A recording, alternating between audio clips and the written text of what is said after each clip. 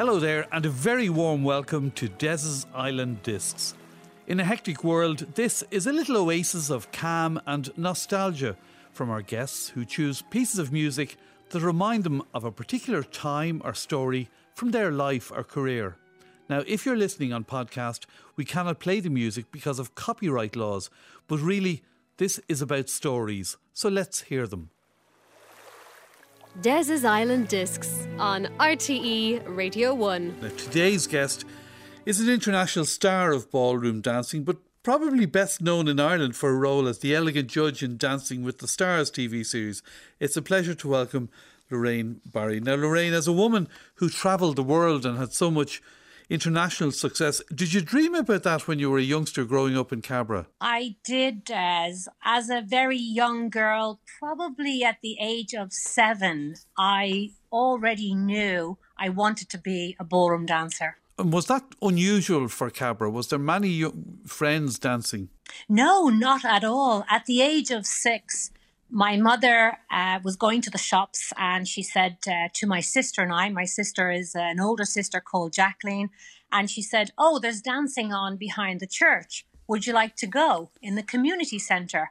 And we said yes. So we went, and it was just starting up. There was a new professional dance couple there, and they were just starting to see what the interest was in Cabra West for ballroom dancing. So were there many fellas going, or was it just girls? In the beginning, I would say there were more girls. And in fact, I had a girl dancing partner and her name was Lorraine Confoy. So that was very interesting. We had 2 Lorraines dancing together. But then slowly you could see that some boys, now we never had a majority of boys, we always had the majority of girls, but slowly boys were starting to dance. And what about your friends?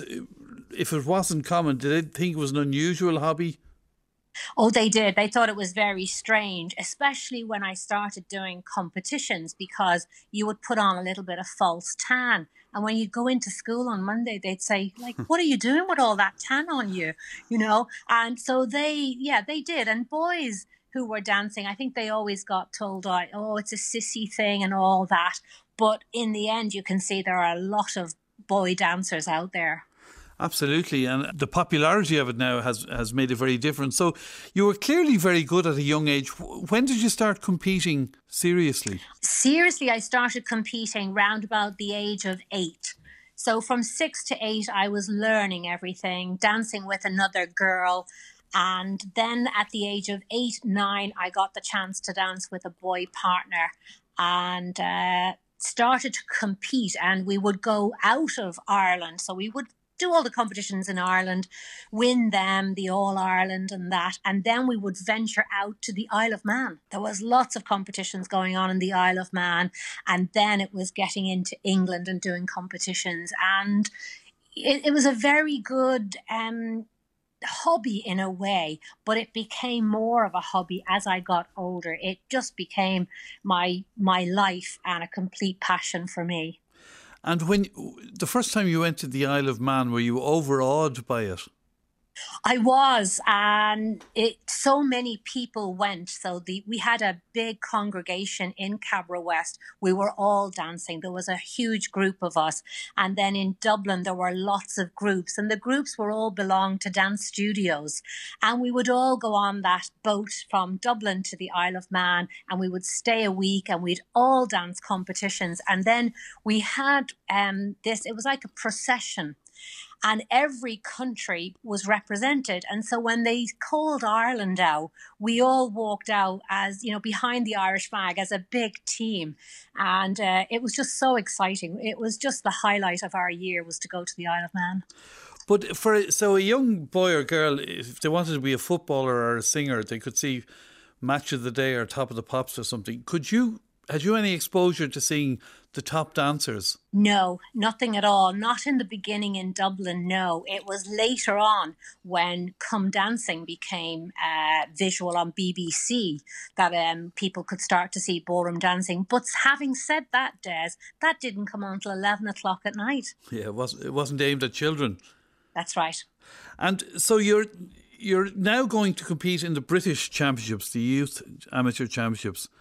Yes. I'd imagine that was very competitive. Oh, very competitive, and still is today, because the British Championships, it's better than a world championship. And the reason being is that the entry for that British Open title is open to anybody and everybody in the world.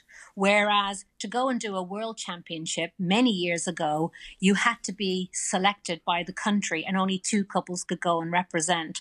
So there was always about 3, 4, even 500 couples competing for that one chance to win, that one trophy. Oh my God. So the notion of even travelling over, how often in a year as a youngster were you going over? 3 or 4 times a year?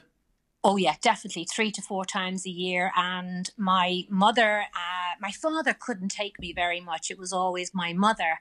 And then I do remember my mother wasn't very well, and my auntie Phyllis, she took me over on the actual jet foil. If you remember, we used to have that jet foil, and the weather was so bad. In fact, to be honest with you, I think we thought we were all going to die because it was so bad, the waves and everything. And then on the way back, I can remember it was as smooth as silk, and we were all disappointed because there was no excitement in it. But that was a trip over to Blackpool, and that was like the highlight again. So going over there, you just felt that you were getting a different competitive taste because it was like international. Yeah. But Lorraine, the effort your parents had to make, because, you know, to fund you going and competing was a big effort on their part, wasn't it? It was, truly it was. And especially because my parents, at that time, they had 3 children.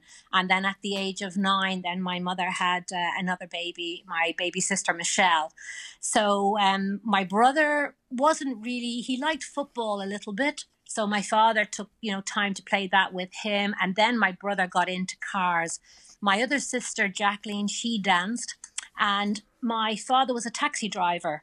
So he used to work a lot to support the family. But my mother was a dressmaker. So she would work as well. But the bonus there was that my mother could make my dance dresses and my sister's dance dresses. And she also took on other girls who she could make dresses and make a little bit of money that would help towards it. So they were very good at managing the money and the time and being very fair to eventually then all 4 children. People who haven't seen the dance dresses up close, there's a hell of a lot of work in those compared to making an ordinary dress. Oh, it is. It's a lot of work. And in the beginning, when you start out, you're not using the best of everything. You start off with a basic dress and you're putting a few of sequins or lace on it. But then as you grow into the world of dancing, it can become even, expensive because you want to get like the latest material or the latest trend in that.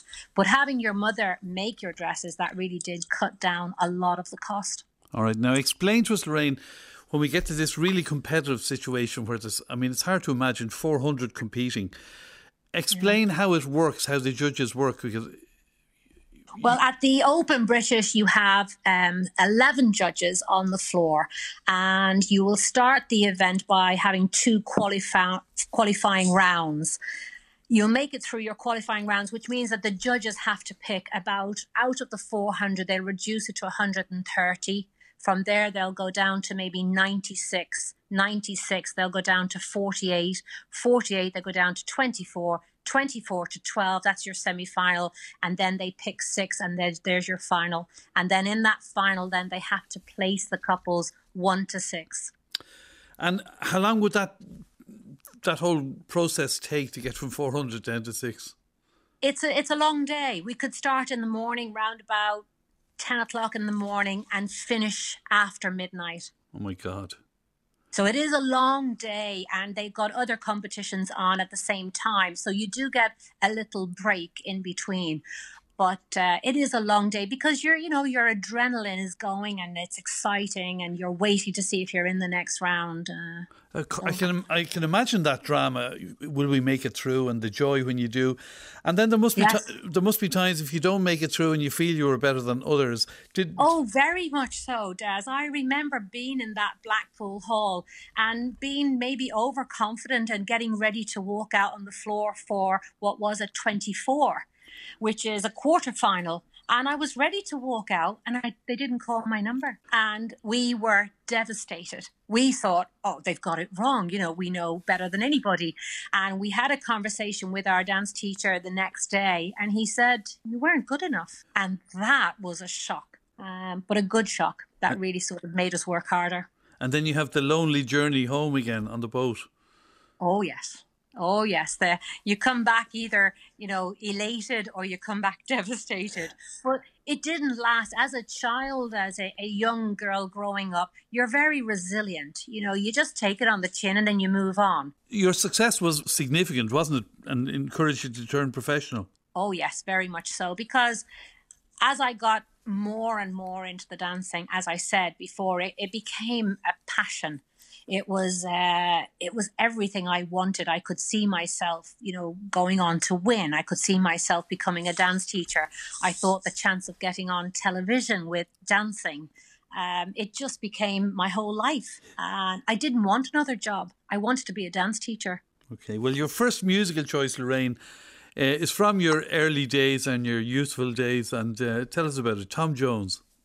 It's Tom Jones, and the song is It's Not Unusual. And this just played in our house because my parents loved to dance. My father, Michael, he loved Tom Jones, and we would be at home and my dad would play. He put the record on an LP, and he would play Tom Jones, and he'd grab my mother and dance with her in the kitchen, or he'd grab my sister Jacqueline or me, and they were just great memories. Tom Jones, Elvis Presley. I remember getting in my dad's car on the way to dancing, and do you remember those big old cassettes you had to slide in? Yeah, the 8-track. Yes. Yeah. Yeah, and he used to put them in, and we'd be listening to them on the way over to dancing and that, you know. So it's a song that in my childhood was really, really important. And my dad loved him, as I said, and he used to, you know, dance on his own, my dad, and gyrate the hips round and everything, you know. I can see him now doing it with a great big smile on his face. He loved it. Des's Island Discs on RTE Radio 1. So, Lorraine, a very successful career as an amateur dancer. The decision to turn professional, that's a big decision. How did that come about? It came about because the goal was to win the amateur event 3 times, and we were very lucky to win it 3 times. So in That's the British Championship, just to clarify. Yes. The Open British Championships, we won it in 1987, 1988 and 1989. And right at the end of the festival in 1989, when they called us out as winners, we announced that night that we were turning professional. Yeah, and this was the same partner you'd had through the amateur years. Yes. Andrew Sinkinson was my partner. So what does it mean when you turn professional? Obviously you're earning money, but how does that change your life? Well, no, actually that's what it did mean, Des. It meant I could now start to earn money, because as an amateur in the 1980s, you were not allowed to earn money. Wow. Yeah. Was there a living to be made in professional dancing, Lorraine? Oh, yes, there was, because you could do a lot of demonstrations. I remember doing demonstration for Kodak.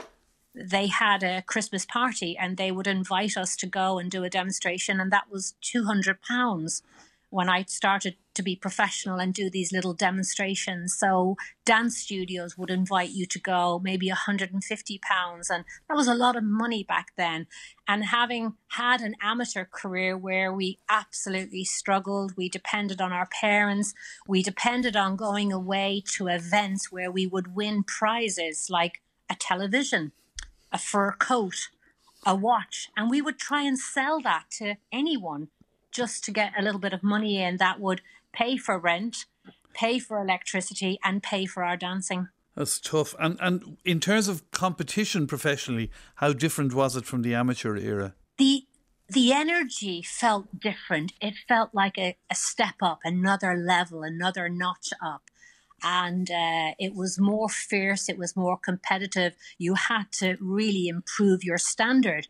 And the lucky part about it was, because when you turned professional, you were allowed to do demonstration those demonstrations gave you that other level up. You became more aware of an audience and you would dance more outward, whereas an amateur, you didn't quite have that experience. Were they mainly British competitors you were competing with, or were you on the European circuit? European, worldwide. Now if you look at it here, we have the greatest introduction we have is China.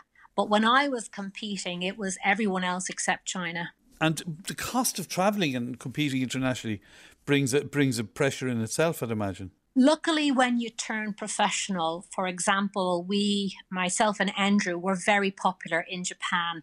We went to Japan when we turned professional and we were invited to go. So therefore, they would pay for an economy ticket to fly you out there. They would pay for your hotel and then you would do demonstrations. So we would receive money for, travel expenses. So it really, as a professional, it really became lucrative. That was our job, but it was more than a job. It was just our passion. And you competed there as well, obviously. Oh, yes, we did. Yes, many, many times. They had a lot of great competitions, and Japan in the late 80s into the early 90s were fantastic because they had tremendous sponsorship as well. You changed partner then, Luca, in the 90s. Yes. And does that bring further success? Oh, yes, very much so. Because with Andrew, my first partner, I was 3 times open amateur British champion with him and twice world champion. And then when I danced with Luca, I then became 3 times open professional British champion with him and 2 times world champion. So in total, I got it all. The boys only got it once, and I got it in amateur and professional. And in terms of preparation for that, Lorraine, how often would you practice?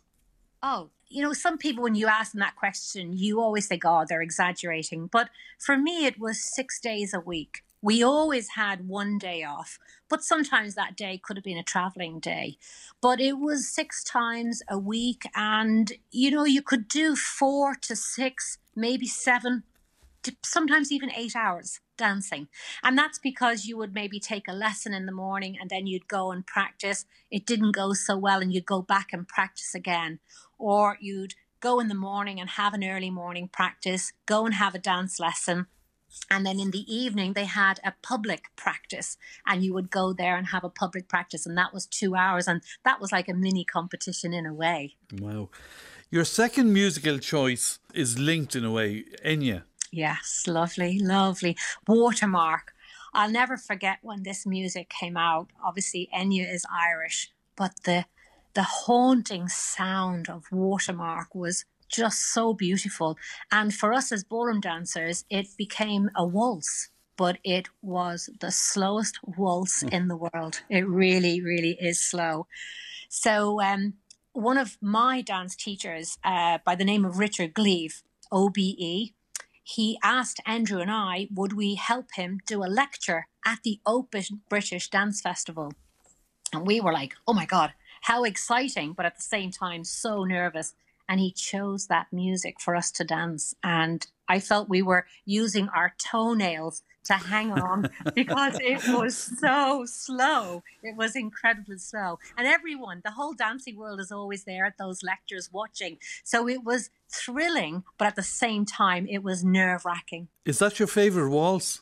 It really is. It has a fantastic sound to it. It's halting. It's got melancholy attached to it. It's so organic.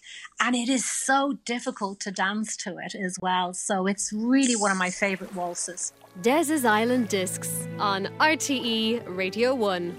So Lorraine, when you listening to music, when you have the radio on, for instance, do you automatically link a particular piece of music to a dance? Yes, I do. Anything that comes on, I'll say, oh, I could do a cha-cha to that, or I could do a foxtrot to that. Yes. And the other thing I do is I always tend to count the music. I'm always looking for how many bars is in it and the phrasing of it as well. So music is really a big passion for me. Now, your life brought you around the world, didn't it? You didn't live in Ireland for many years. No, I lived in Ireland until I was 17, and then I moved over to England because I just knew it was all happening there. And then from England, when I then went to dance with Luca, who was originally from Italy, he then wanted to go back and live in Italy. So we went there to live. And that was a great experience because I can actually speak Italian, All right.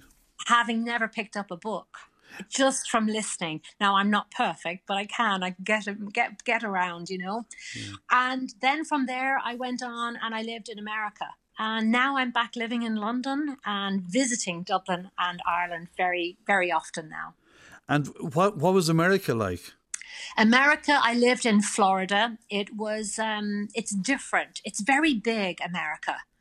And we had a dance studio there. The franchise company called Arthur Murray, they approached us and asked us if we would open up a dance studio. So I went into partnership with my sister, Michelle, my youngest sister, because Michelle was also an open British Rising Star champion. So you had the pedigree, but was there big interest in Florida as well?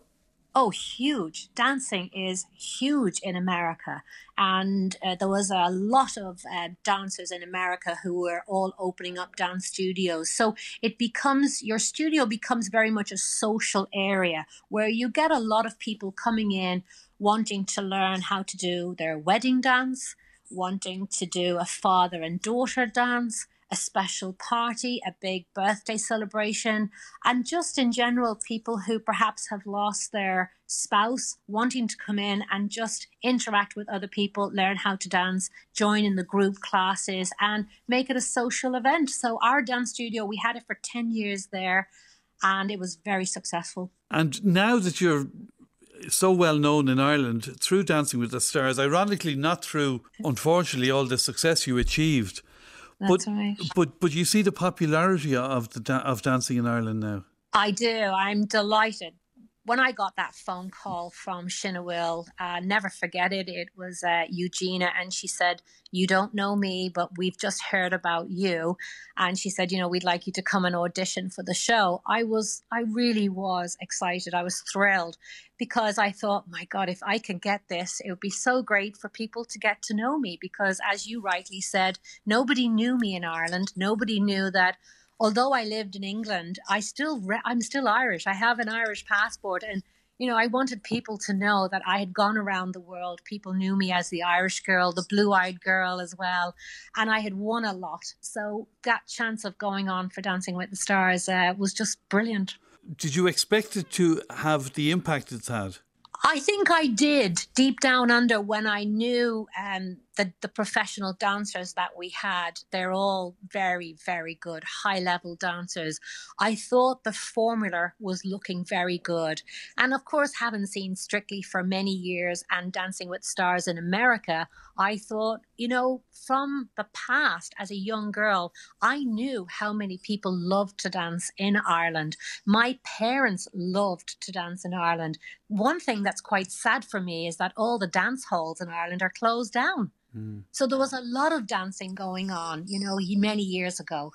A lot of people listeners mightn't be aware that Dancing with the Stars is owned by Strictly, so it's the same company and same structure. Exactly, and it has to be. Yes, it's a franchise.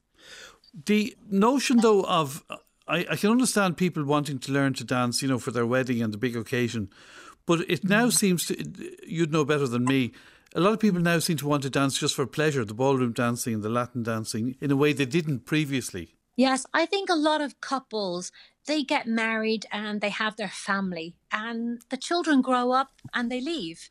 And then they sit and they look at each other and they think, what do we do now?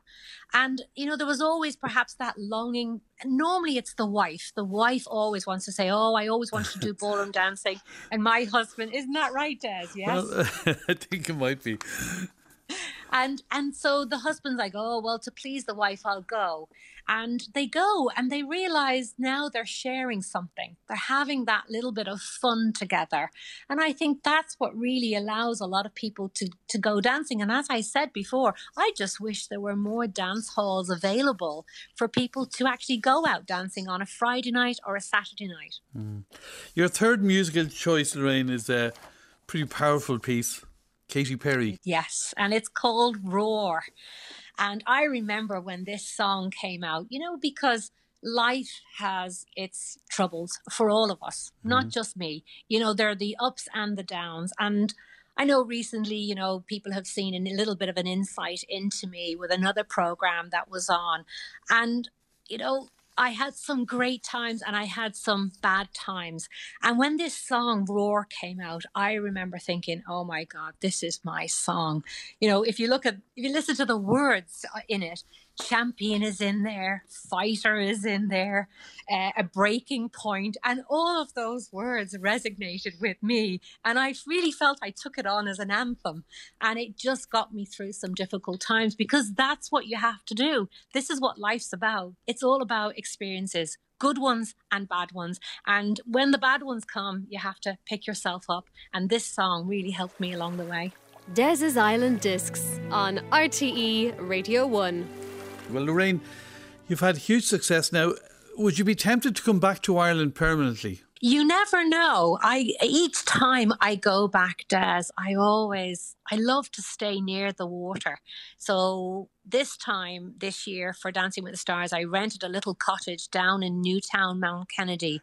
And I went to Greystones Beach quite often, 3-4 times a week. I would go there. I really loved it, looking at all the lovely houses there and that. So you never know. I always keep, all my options open. Right. Well, look, it's been lovely chatting with you today, Lorraine. Continued success to you. And thank you very much for joining us. Des, it was my pleasure. And thank you so much for thinking of me.